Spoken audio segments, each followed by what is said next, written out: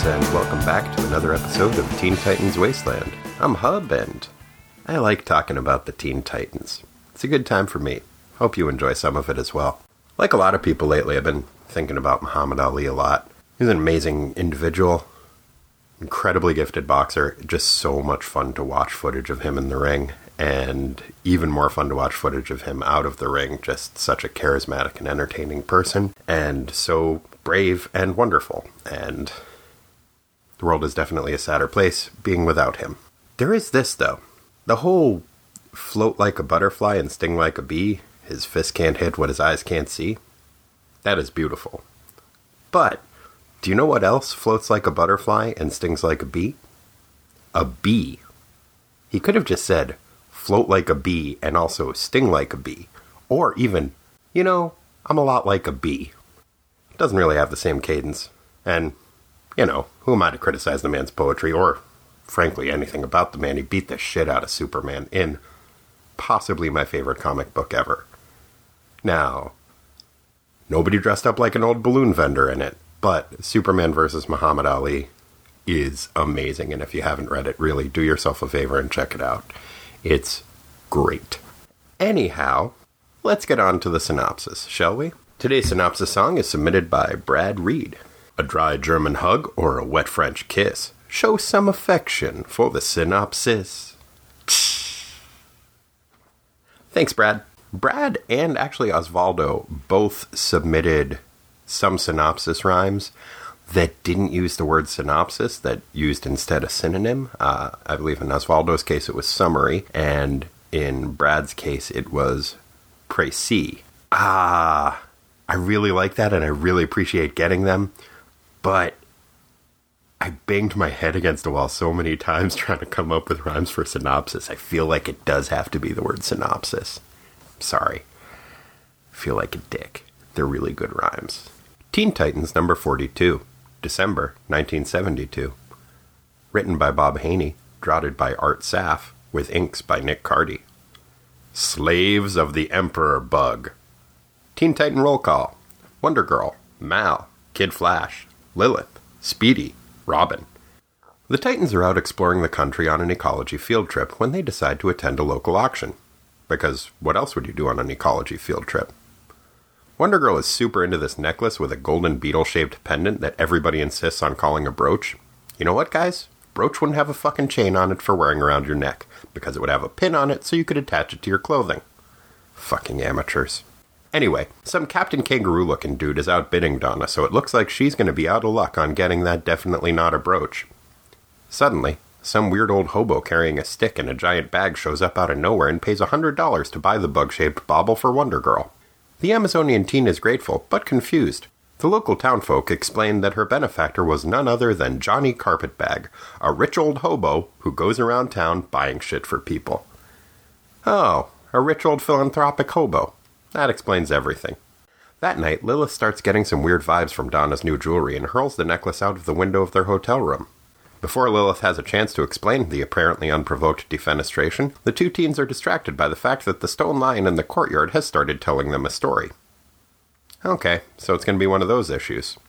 Lilith worries that they might be hallucinating, which is actually a pretty reasonable suspicion, Lilith. Did you guys encounter any mysterious balloon vendors today? It turns out that the lion isn't actually talking to them. It's just that the bug-shaped pendant landed in the lion's mouth and the bug is talking to them. The magic talking knot brooch shows them an image of a gold-skinned Conan the Barbarian-looking dude locked in combat with a giant salamander.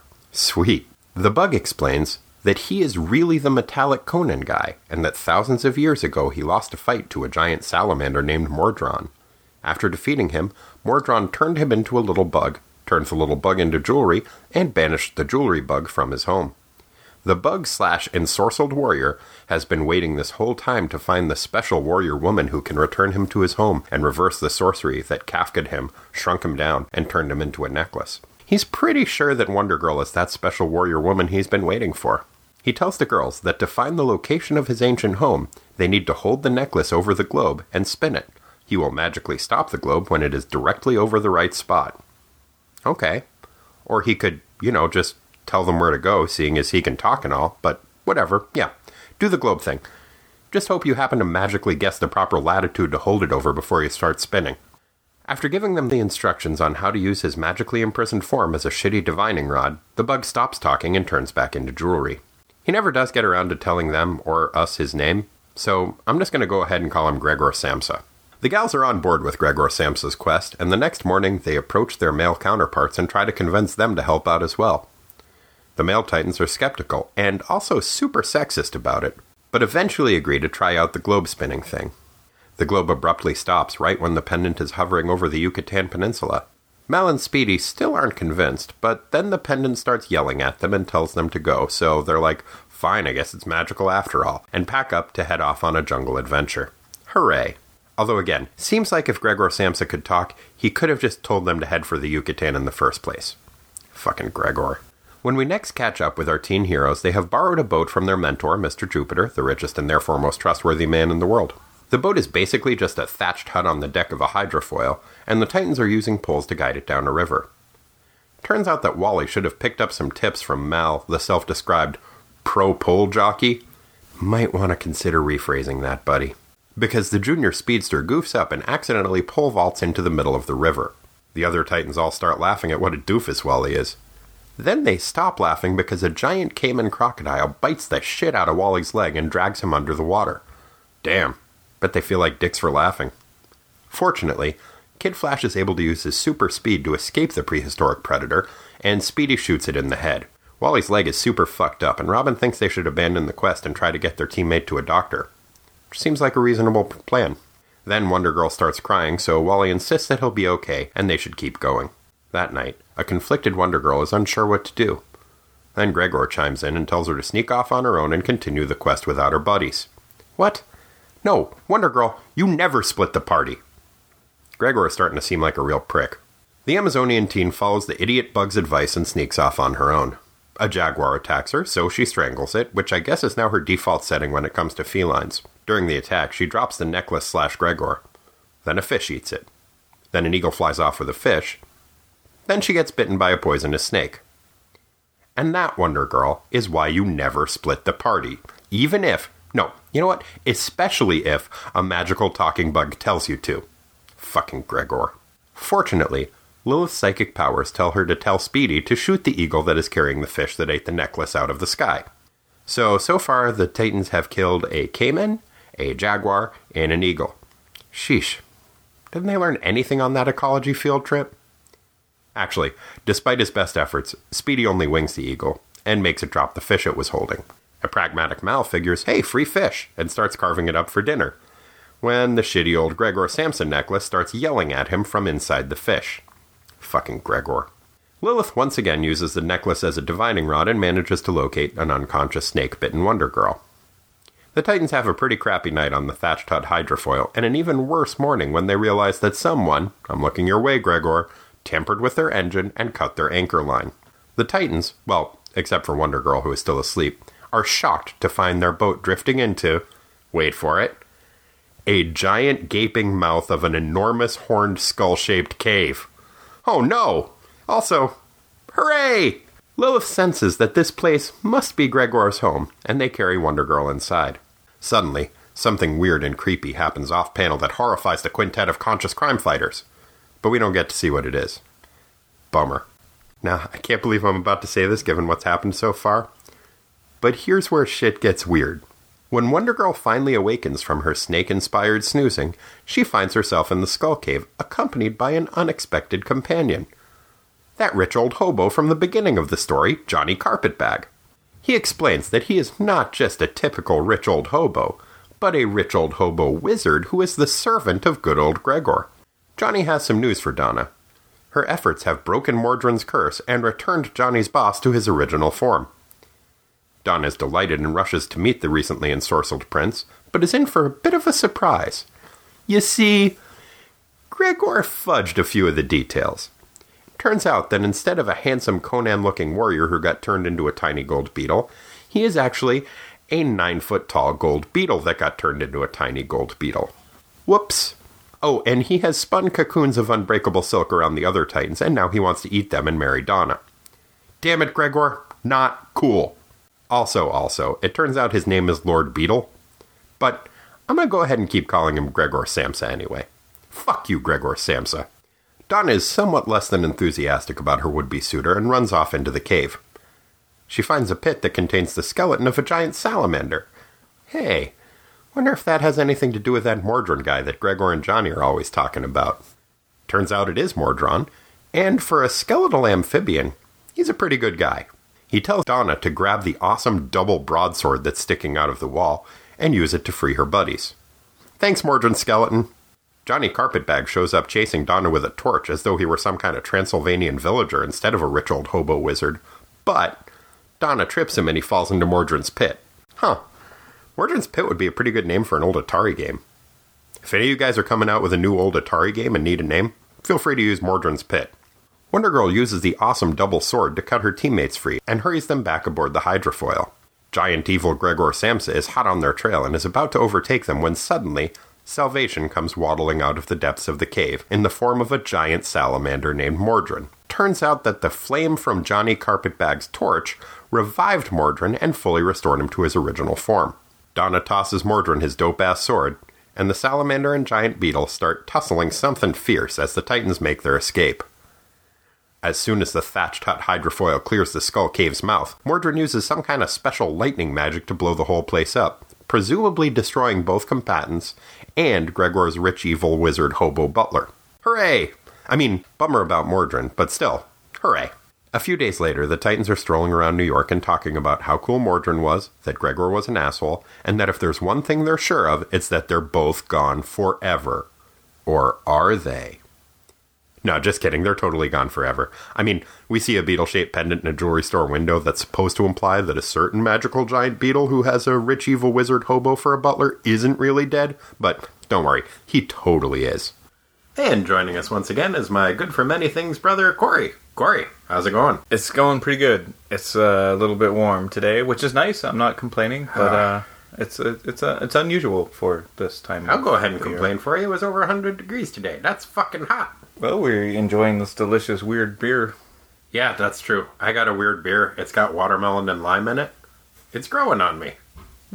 Could be worse. That's true. It could be near beer that had watermelon and lime in it. Did you ever try and get drunk on near beer when you were a kid? Did they have that? No, they had it. They had it when I was a kid. I never had that particular prank or. I drank 4 of them as a young person. Did you believe that you were drunk at the time? I don't think so. I don't recall. Okay. Well, I felt you're ill. probably too wasted. Oh, yeah.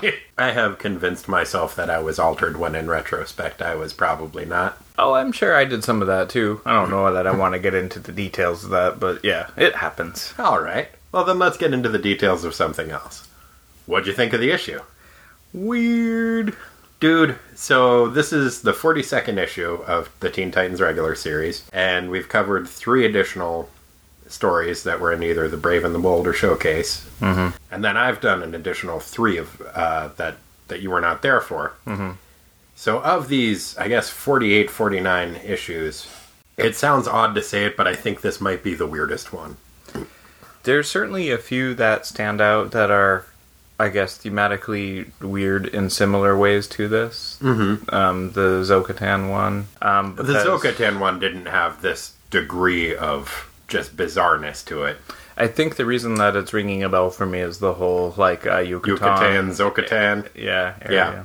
Okay. What would you say is the weirdest issue we've done so far? Man, the one that we covered not too long ago with, well, okay, the creepy Dog Island one. Dog Island one was creepy, but wasn't just as...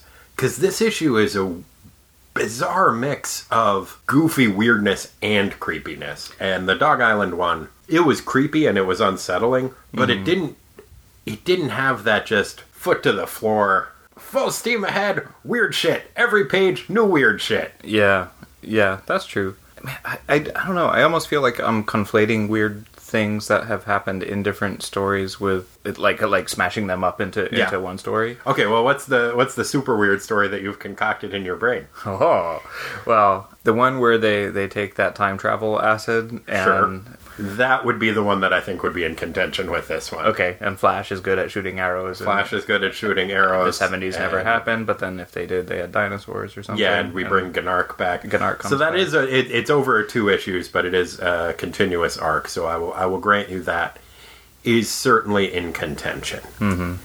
But the hallucinogenic balloons one too. the hallucinogenic balloons one was a weird issue, and it was definitely weird, and I loved it. It's definitely my favorite one. But it was weird in a way that wasn't like... It all kind of made sense. Now, sense in a way that, I don't know why he dressed up like a balloon vendor to get to dose them, but if you dose somebody with hallucinogenic drugs, these things might happen. Well, they're not going to take the balloons if you're not wearing your balloon vendor coat. Right, you're right. You got to commit to it. Yeah. Yeah, no, you're right. Don't want to scare the kids off. No, or you want to scare them off in an appropriate way. Well, yeah, I mean, after they take the balloon. Right. And then you're like, get out of here. You sure you don't want to buy more balloons? But yeah, just soup to nuts, this whole story. So fucking weird. The shrinking beetle that pretends he's a golden warrior who got shrunk down to the size of a beetle, but really he's just and she got shrunk down and then turned into a beetle, but really he's just a giant beetle that got turned into a smaller beetle, and he's also some kind of an evil demon lord. And his nemesis, who is a giant salamander, who has a sword. And also, it's funny that his human minion is a extremely wealthy hobo named Johnny Carpetbag, Yep. who travels the country going to yard sales. One of those wealthy hobo wizards who travels the world. Weird. Yeah.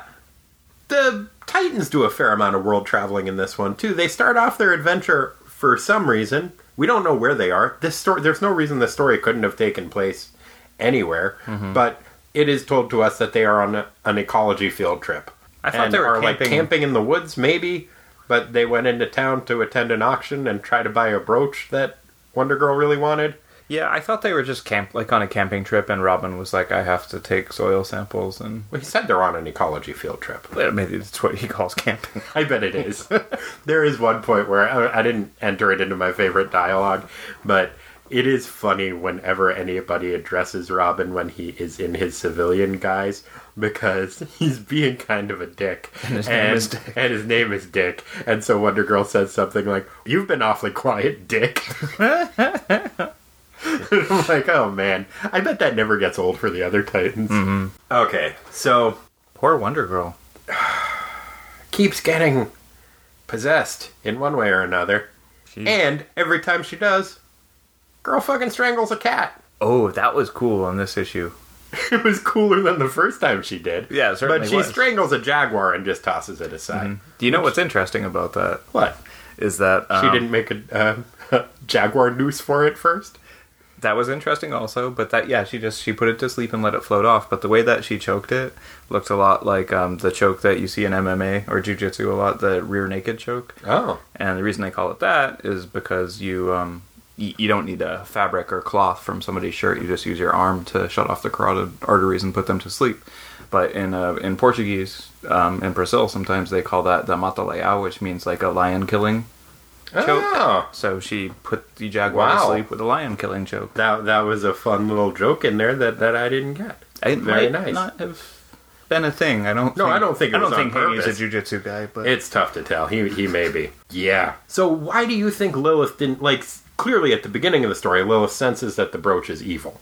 Because she tosses it out the window. And then it turns into a tiny little golden warrior who fights a salamander. But he lands in a lion statue's mouth, which makes everybody think the lion statue is speaking. Right. Clever. Yeah. Little That's a good weird call. trick for no reason, Mr. Haney. Thank you. A lot of weird little Keeping it tricks for weird. no reason in this. Keeping it weird. The horned, skull-shaped cave that their thatched hut on a hydrofoil drifts into. Because it was sabotaged to do so. Yes. But mystically sabotaged. By a whole Johnny Carpetbag. Ah, man. that wealthy evil wizard hobo. That old chestnut again. So, why do you think... Initially, Lilith senses that it's evil, and then she just, I guess, decides that because it makes a lion talk, it isn't? What do you think was going on with that? I think she just wants to. Wonder Girl's like super committed to this course of action. If I have to rescue this Golden Warrior, and Lilith just wants to be supportive.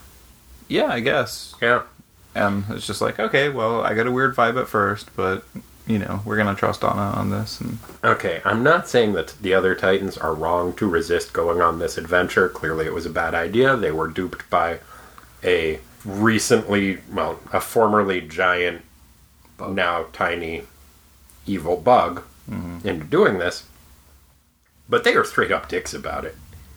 Mm-hmm. The way that they disbelieve her, and it's like, well, we just have your word to go on it. And then they're like, Lilith's like, hey, I was there too, I heard this shit. And they're like, yeah, but you're both women. And you haven't had any boys to make out with. Yeah, oh man. So Roy plays that card. I bet that's his ace, and like he uses that every fucking time. Yeah, but Donna, I think it was Donna, was just like, came back at him pretty hard about being a chauvinist. Yeah. Boy chauvinist. Yeah. Yeah. Yeah, but I mean, yeah, good call, Donna. He was. Mm-hmm. That wasn't cool. But even Robin, who's supposed to be kind of the voice of reason in this, is still like, well, Lilith's half witch. That's not the first time this has come up, and there has not been anything to support it. Like, it's not said like... They don't even know who her parents are. Yeah, she's been looking for her parents, and so to say like, well, she's half witch, that's got to be kind of rubbing some salt in the wounds. And also, what does that mean? Is witch a vocation? Is it a ethnicity? Is it it's tough to tell. Protected class? Like, what is... I don't understand. It is a protected class, isn't it? A magic user? No, I meant like at work. Like, oh, okay. Like, we don't have enough witches. Like, oh, yeah, it could be. I'm really not sure, but he doesn't present it in that way. It's said in a way that is both just like very offhand and also very dismissive of Lilith, which I did not appreciate. You want to talk about Kid Flash's leg injury? Oh man, he does a kind of a bad job in this. He does a bad job. Most of the Titans don't acquit themselves super well in this. Mal doesn't screw up. He says funny shit. He's fine. Yeah, Mal does fine. So, okay, yeah.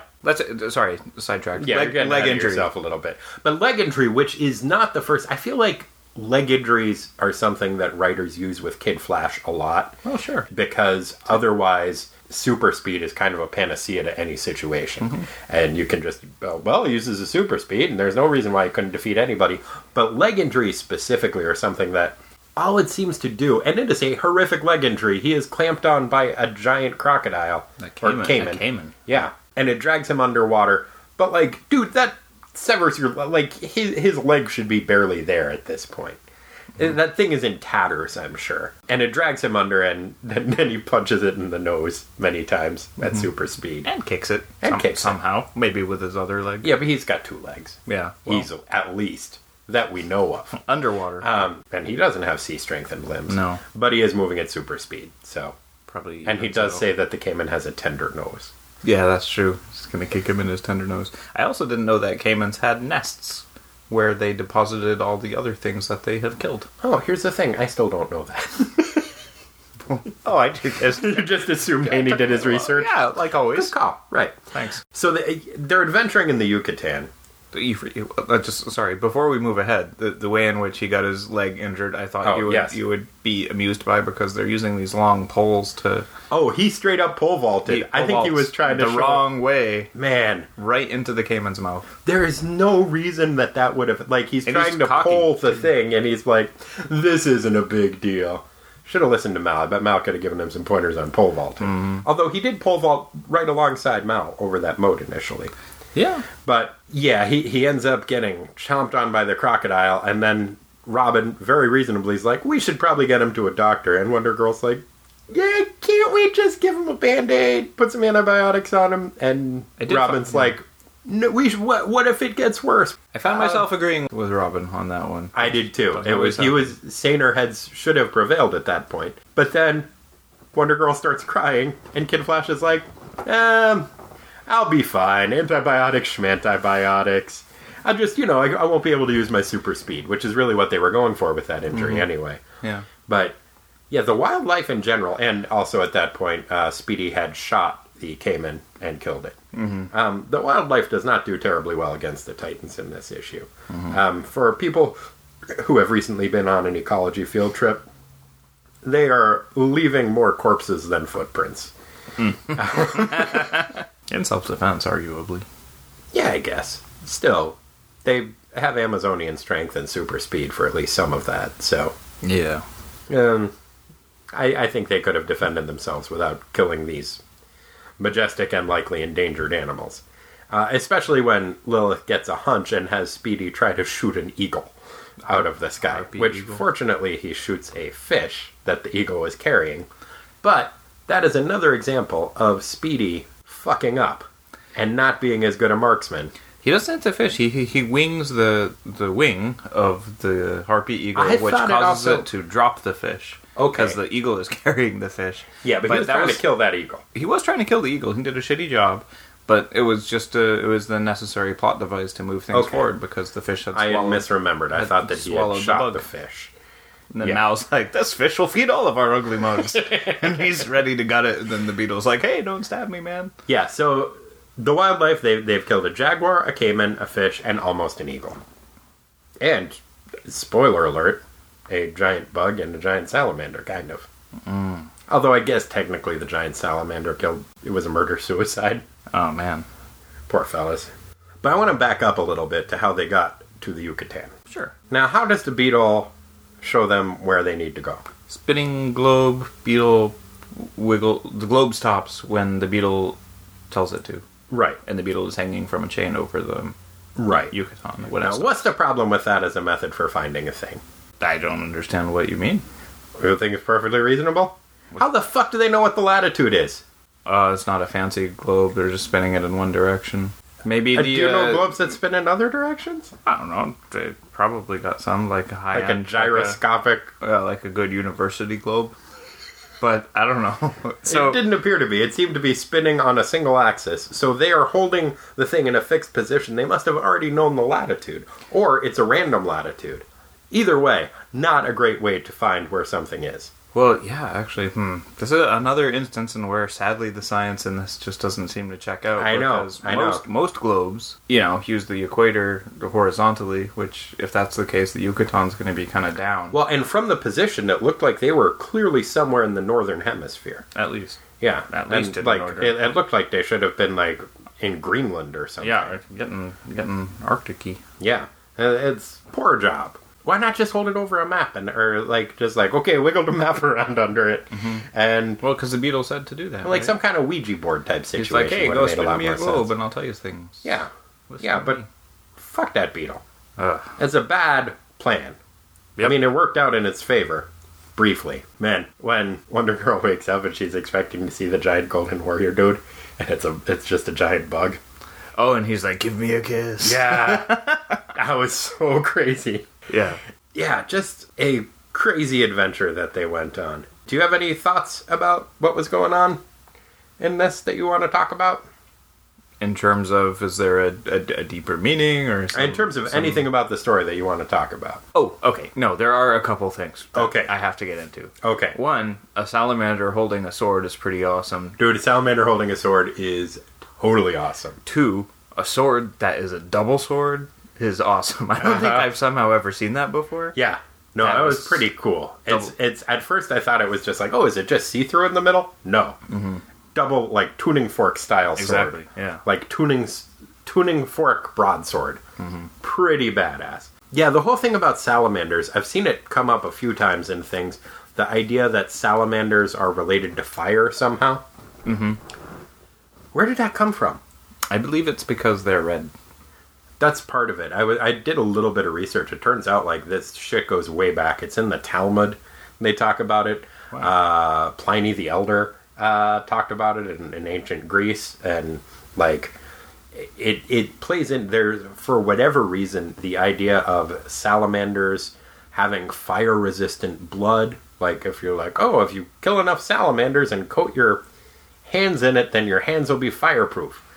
Is a thing, and the idea of salamanders being born in fire is a thing. It's this weird mythology that I think got definitely reinforced during when they were making up a whole bunch of new weird mythology in the Middle Ages. Maybe people but it's kind of cool. Salamanders in like the ashes of things that had burned down and then cooled down. And figured that they had done it. Yeah. Probably. People used to be super dumb. Yeah. Like, super dumb. Yeah. Yeah, that was weird. But no, you're right. That dude, salamander holding a giant sword and Fighting a giant bug. fighting a giant bug That's so silly. and exploding a giant fucking super cool fucking horned skull cave that appears in the middle of the fucking Yucatan. And when he blows it up, lightning shoots out of its skull eyeballs. Dude, That's pretty badass. that cave skull, that is like a playset waiting to happen. I would love to have a playset like that. It's crazy. I really enjoyed this story. I did too. It was a nice, like I said, possibly the weirdest story we've done so far, and that is saying quite a great deal. Indeed. I think you're right. The time traveling with the caveman and the alternate present might be a little bit weirder. Mm-hmm. But, man. The gargoyle stuff got pretty weird too with the dimensions and That got weird. That was just dark and dreamlike and had almost an internal logic that it didn't, it was weird, but it didn't seem as goofy, you know? his costume with the whole dish glove thing. That was definitely goofy, and The ring. the tiny pliers to destroy his ring. Oh, and how much he hates limbo. That came up in a later episode. I know, but it tickles me whenever I think of it. Yeah, I recently did a guest appearance on a podcast that will be coming out in a couple of weeks. The Ryan Daly's Secret Origin podcast. You guys should all listen to it. It's great. But we talked about the third annual on that, and the Gargoyle shows back up. And it's an issue from 1989, and that's where you find out that the Gargoyle was actually Brom Stick the whole time. Ah, right. It's crazy, and they're making him out to be this giant, like, big bad villain that is the cause for this fucking 82-page issue that is the entire history of the Teen Titans. And when there's the big reveal, I'm like, oh, that's so cool, it's the Gargoyle. But also, it's like, it's the fucking Gargoyle. He's not that difficult to defeat. Either you need island dance music or tiny pliers. Canonically, that is how you defeat this terrifying villain. A little help from the Think Freak. With a little help from Think Freak. Yes. But, yeah, you should definitely check out, if you haven't already, the Secret Origins podcast. It's a lot of fun. And, yeah, if you wait a couple of weeks, I'll be showing up on there. And who doesn't love to listen to me talk about things? Nobody, that's who. Speaking of talking about things, what was your favorite slang? Oh, man. There was actually quite a bit said. There was quite a bit. I have a clear winner. You have a clear winner? Yes. I'm going to let you go first. Oh, I got kind of a lot. Maybe you should. I really, like, there was a lot going on. This time I just wrote down the one. Okay. So, at the beginning, when they can't figure out where the disembodied voice coming from that lion statue is, Lilith is at the end of her sentences, that stone cat is still rapping. That cracked me up. Is they are traveling on their hydrofoil hot raft through the river in the Yucatan. I'm sorry, I just love that sentence. There's no other way to. No, there isn't. That's what they're on. And it also has like this hand carved wooden sign above the top that says Jupiter Enterprises. Yeah, that's good. I like that. It's like I did too. Total fair trade. Like, yeah, well, he's deep into his personal brand. Yeah, it's not an imported sign. But Mal says, like, weird turf, man. Like, King Kong might be bopping around the next bend. That was great. My personal favorite is also by Mal. It is on page 6. And it is when the Lady Titans have just recounted to their male counterparts what they witnessed with the Golden Warrior fighting the Big Red Salamander, as the Stone Lion narrates. It starts off, it's a rejoinder from Roy, who says, I'm dead against it, going off on some wild beetle chase because Donna's got some female fixations on an imaginary golden boy. Right, Mal? And then Mal says, check. It's black power that's in. Gold power is out. Gimme the dap, Wally. Which, I had to look it up. Dap is a fist bump, basically. Oh, really? Yeah. So, gimme the dap means, nux, bro. Nice. But so much better than that. And they're like dancing while they're having the conversation. They're kind of dancing. I think that might be because... I think that might have been Art Saf, who was doing the penciling on this, kind of hedging his bets because I don't think he knew what Give Me the Dap was. He was like, sounds like a dance. give it the dab. Okay, I'll just make them kind of wiggling around as they say it. Yeah. No, that was my one. favorite. I like that. What else did you have? I had a bit that I think Lilith said, which was, I think, a great exclamation that I hadn't heard before, which is, "Angels and sorcerers defend us!" I like that too. That's nice. That was a good one. Mal, on page 22, uses the phrase, "pure awful." Yeah, I liked that too. I remember that. Mm-hmm. And then there's another part in which Lilith says... I think it's in the context of, I feel like pure awful. Because, haven't we all at some point? Oh, God, yes. And then lastly, Lilith says, "I may have left out some punctuation, but I wrote down, I'm getting danger vibe." I don't think you left it out. Let's just assume that that's what she said, because I like that. That cracked me up. So, yeah, no, there was a... If you had to pick a favorite, which you do, what is it? Let's see, yours is pretty good. I'm gonna go with "Angels and sorcerers defend us," even though it's not really slang. It's still... No, it's pretty... It's a decent exclamation, and I like it. It reminds me of Thundar the Barbarian. Lords of Light! Oh, my goodness. Demon dogs! Yeah, wow, I haven't thought about that for... Far too long, I would say. Probably a long time. Oh, Ukla the Mock would be so disappointed. So, panels. Because on this one, I have a lot of panels that I wrote down that are just fucking great. There were so many. I wrote down only 3. Okay, then I will start. The first one that I had written down was I called Tiny Battle, which is on page 3. And it is, as has been referenced many times, the salamander fighting the Golden Warrior. Only in this version... That little bug is a fucking liar because he's carrying the double sword, when really that's the salamander's weapon. Mm-hmm. Yeah, that bug's a dick. That bug's a total dick. Yeah, but it's this Conan-looking tiny golden figure fighting this menacing salamander who just looks like a salamander.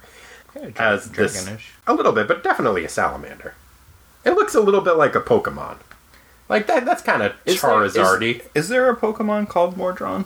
Or some other creature that goes by that name? That rings a bell. Is there a Pokemon called Mordron or some other creature? I was like, there are definitely other creatures that are Pokemon. I know very little about Pokemon. I'm sorry.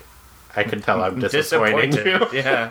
It's possible. Listeners, if you know of a Pokemon named Mordron, seems like it might be one. Sounds like it. It sounds like Mordred, kinda. The bad guy from Arthurian legend.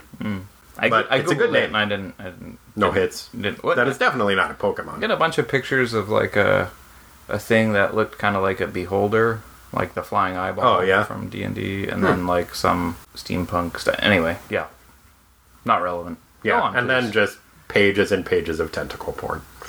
That's the internet. That's where I stopped. Yeah, good for you. Thanks. You're really growing up.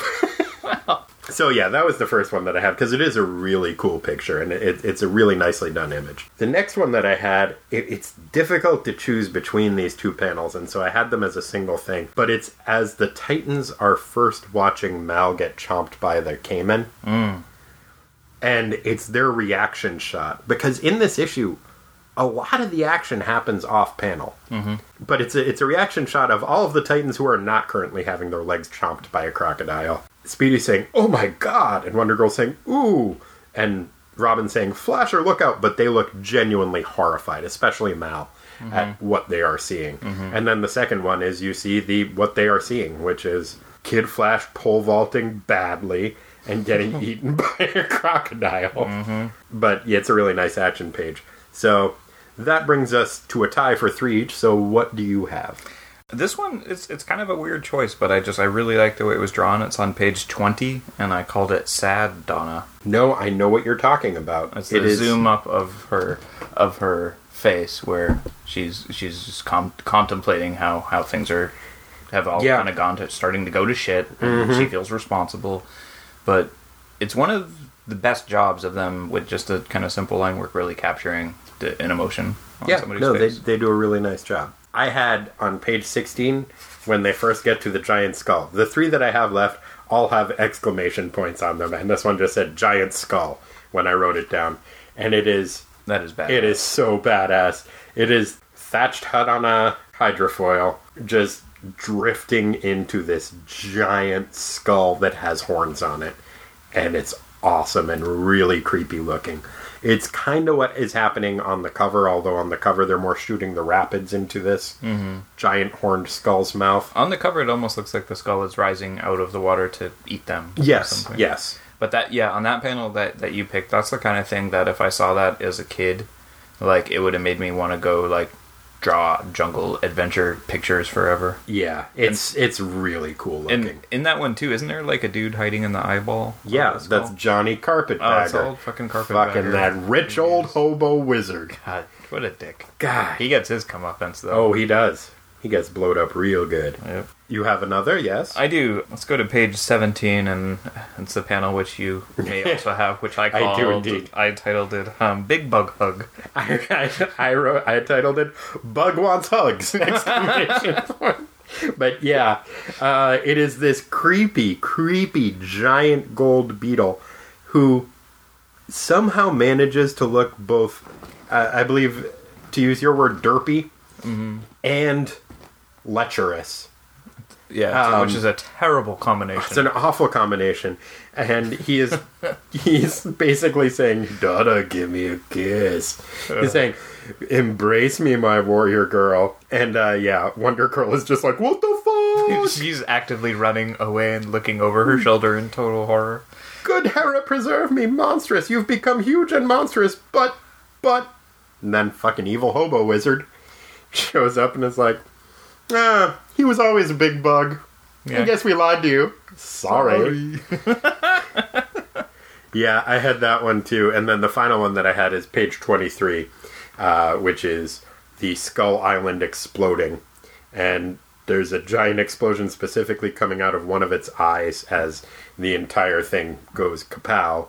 And somebody's yelling, look, a lightning bolt splitting the skull's domain! Yeah, that's a pretty amazing It's panel. pretty great. What other one did you have? My final one was the panel above that one on page 23 that I titled Salamander versus Beetle. Oh, that's a really good one, too. And it's so cool because it's this action shot with Donna running away in the foreground, and then in the background it's got the Salamander now holding his awesome double sword thing, getting ready to slice old Beetle. Yeah, and he's calling him, now Prince of Repulsion, we do battle again. Yeah, which is... It's great. If I ever get in a fight, hopefully I won't. Are you going to call the guy Prince of Repulsion? Yeah. Yeah, it's pretty good. Now we do battle. Yeah, no, then I'll get knocked out and it'll be all well, fine. you will unless you have a double broadsword. Yeah. That thing's so badass. Oh, man. So, who was your favorite Titan? Well, what I wrote was Wonder Girl, duh. Yeah, okay, except for she does put them all in a lot of danger and strangles another cat. I thought the way that she handled the Jaguar attack was the most humane possible way to do things. The most humane way to possibly kill a Jaguar? No, she just put it to sleep and then he floated to shore and he woke up and he was fine. What? She said he'll numbly float away. And I was like, oh, he'll be fine. No way. She killed that fucking cat. She says have to end this quickly. In the next panel, as his he'll silhouette float numbly. Okay, I'm sorry. That spotted terror is a tame tabby now. He'll float numbly away, then be no worse for wear. Exactly, he'll be no worse for the wear. Bullshit, Donna. She killed that fucking cat. Anyway, she's... I'm not going to argue that. She has a history of cat strangling. And I think also, though, she's like really the Titan that drives the whole story. She does forward. drive the story. And I feel like she makes some bad decisions for sure, but I also think she was under the sway of some weird beetle magic. She is, but because she doesn't have agency in the story that she stars in, really, I have difficulty giving her the nod. But she does at the end. She turns it around. Exactly. Yeah. So she gets back her agency and then turns things around. Okay. I'm gonna go in a weird direction. I'm gonna say it's Kid Flash. He does a bad job pole vaulting, which is a shame. But he shows a lot of courage, deciding that because he doesn't want Donna to cry, that he is willing to travel through the Amazon on a crocodile-chomped leg that is probably infected, and continue this adventure and try to see things through. I really appreciate it. And, he showed... At least he tried to do some pole vaulting in this issue, which is more than I can say for anybody else.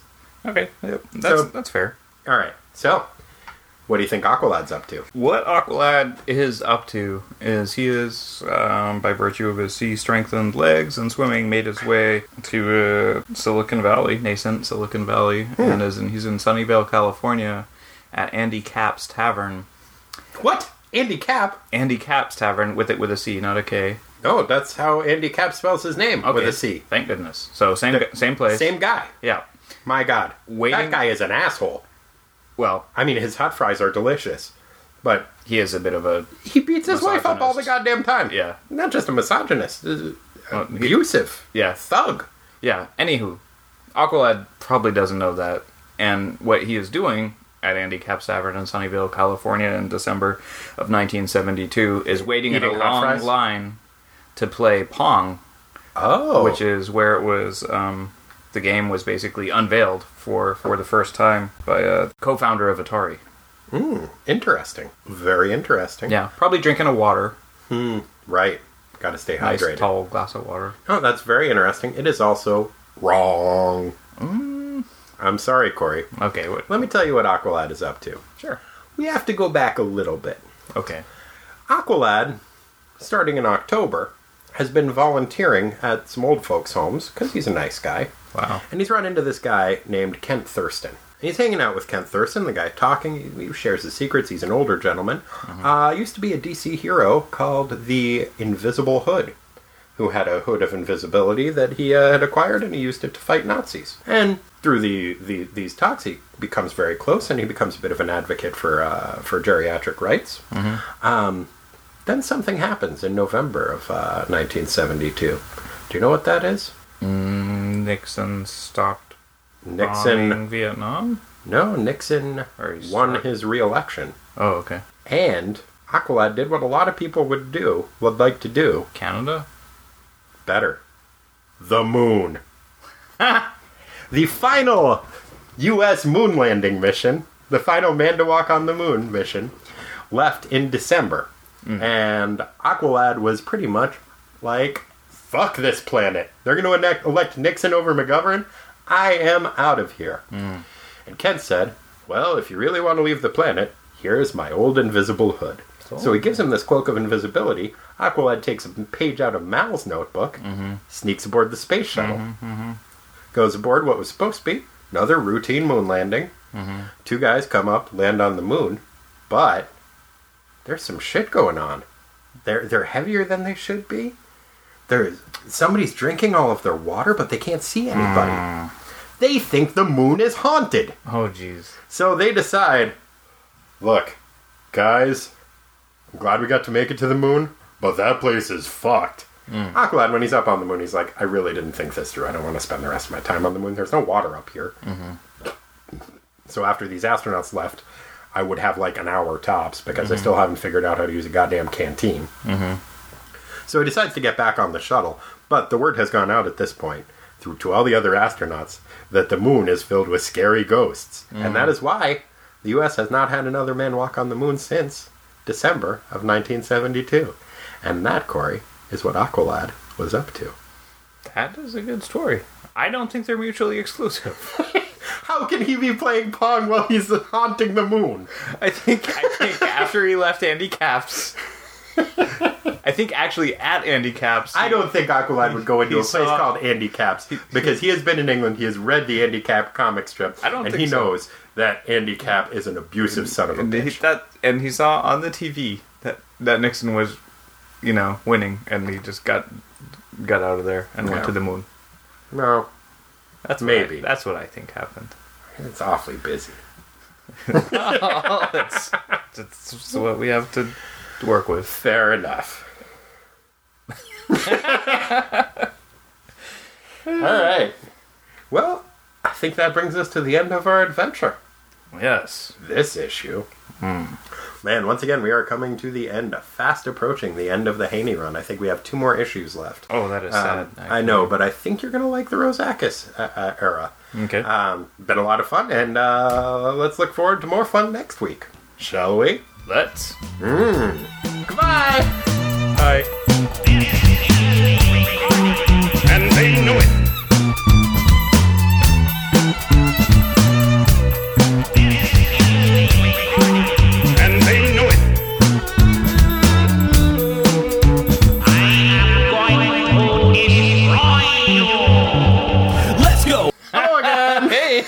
somebody we forgot. We forgot. You might like to get in touch with us. I would actually love it if you could get in touch with us. We've gotten some really nice emails this week.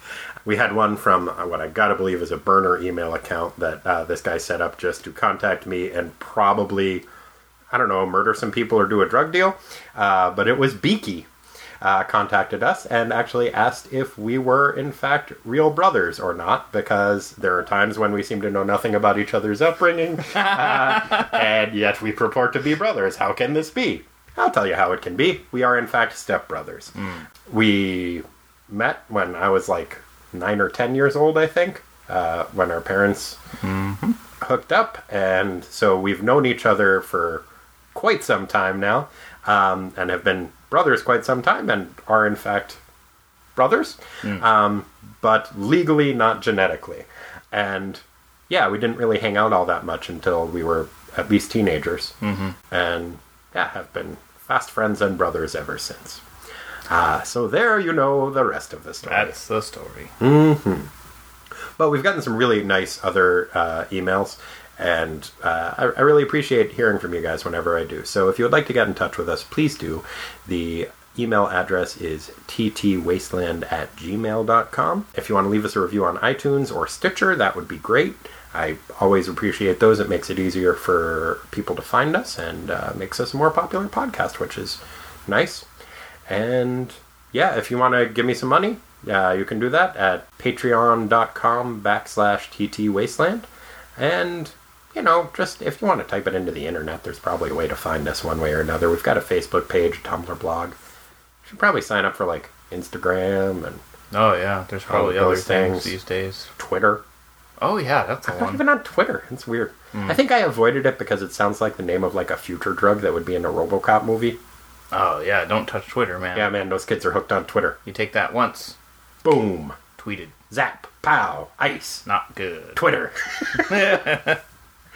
But I should probably get onto that. Yeah, hook a Twitter.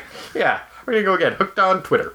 I think that wraps things up again. Yeah, and for those of you perhaps more savvy than us with social media. Yeah, if you just want to tweet about us or on your twit boxes. I was going to say feel free to suggest other venues, but yeah. Oh yeah. Yeah. Yeah, no, just talk about us on the internet. It's nice. Yeah. Everybody likes being talked about on the internet, Oh, except yes. celebrities. They're so stuck up. No kidding. Yeah.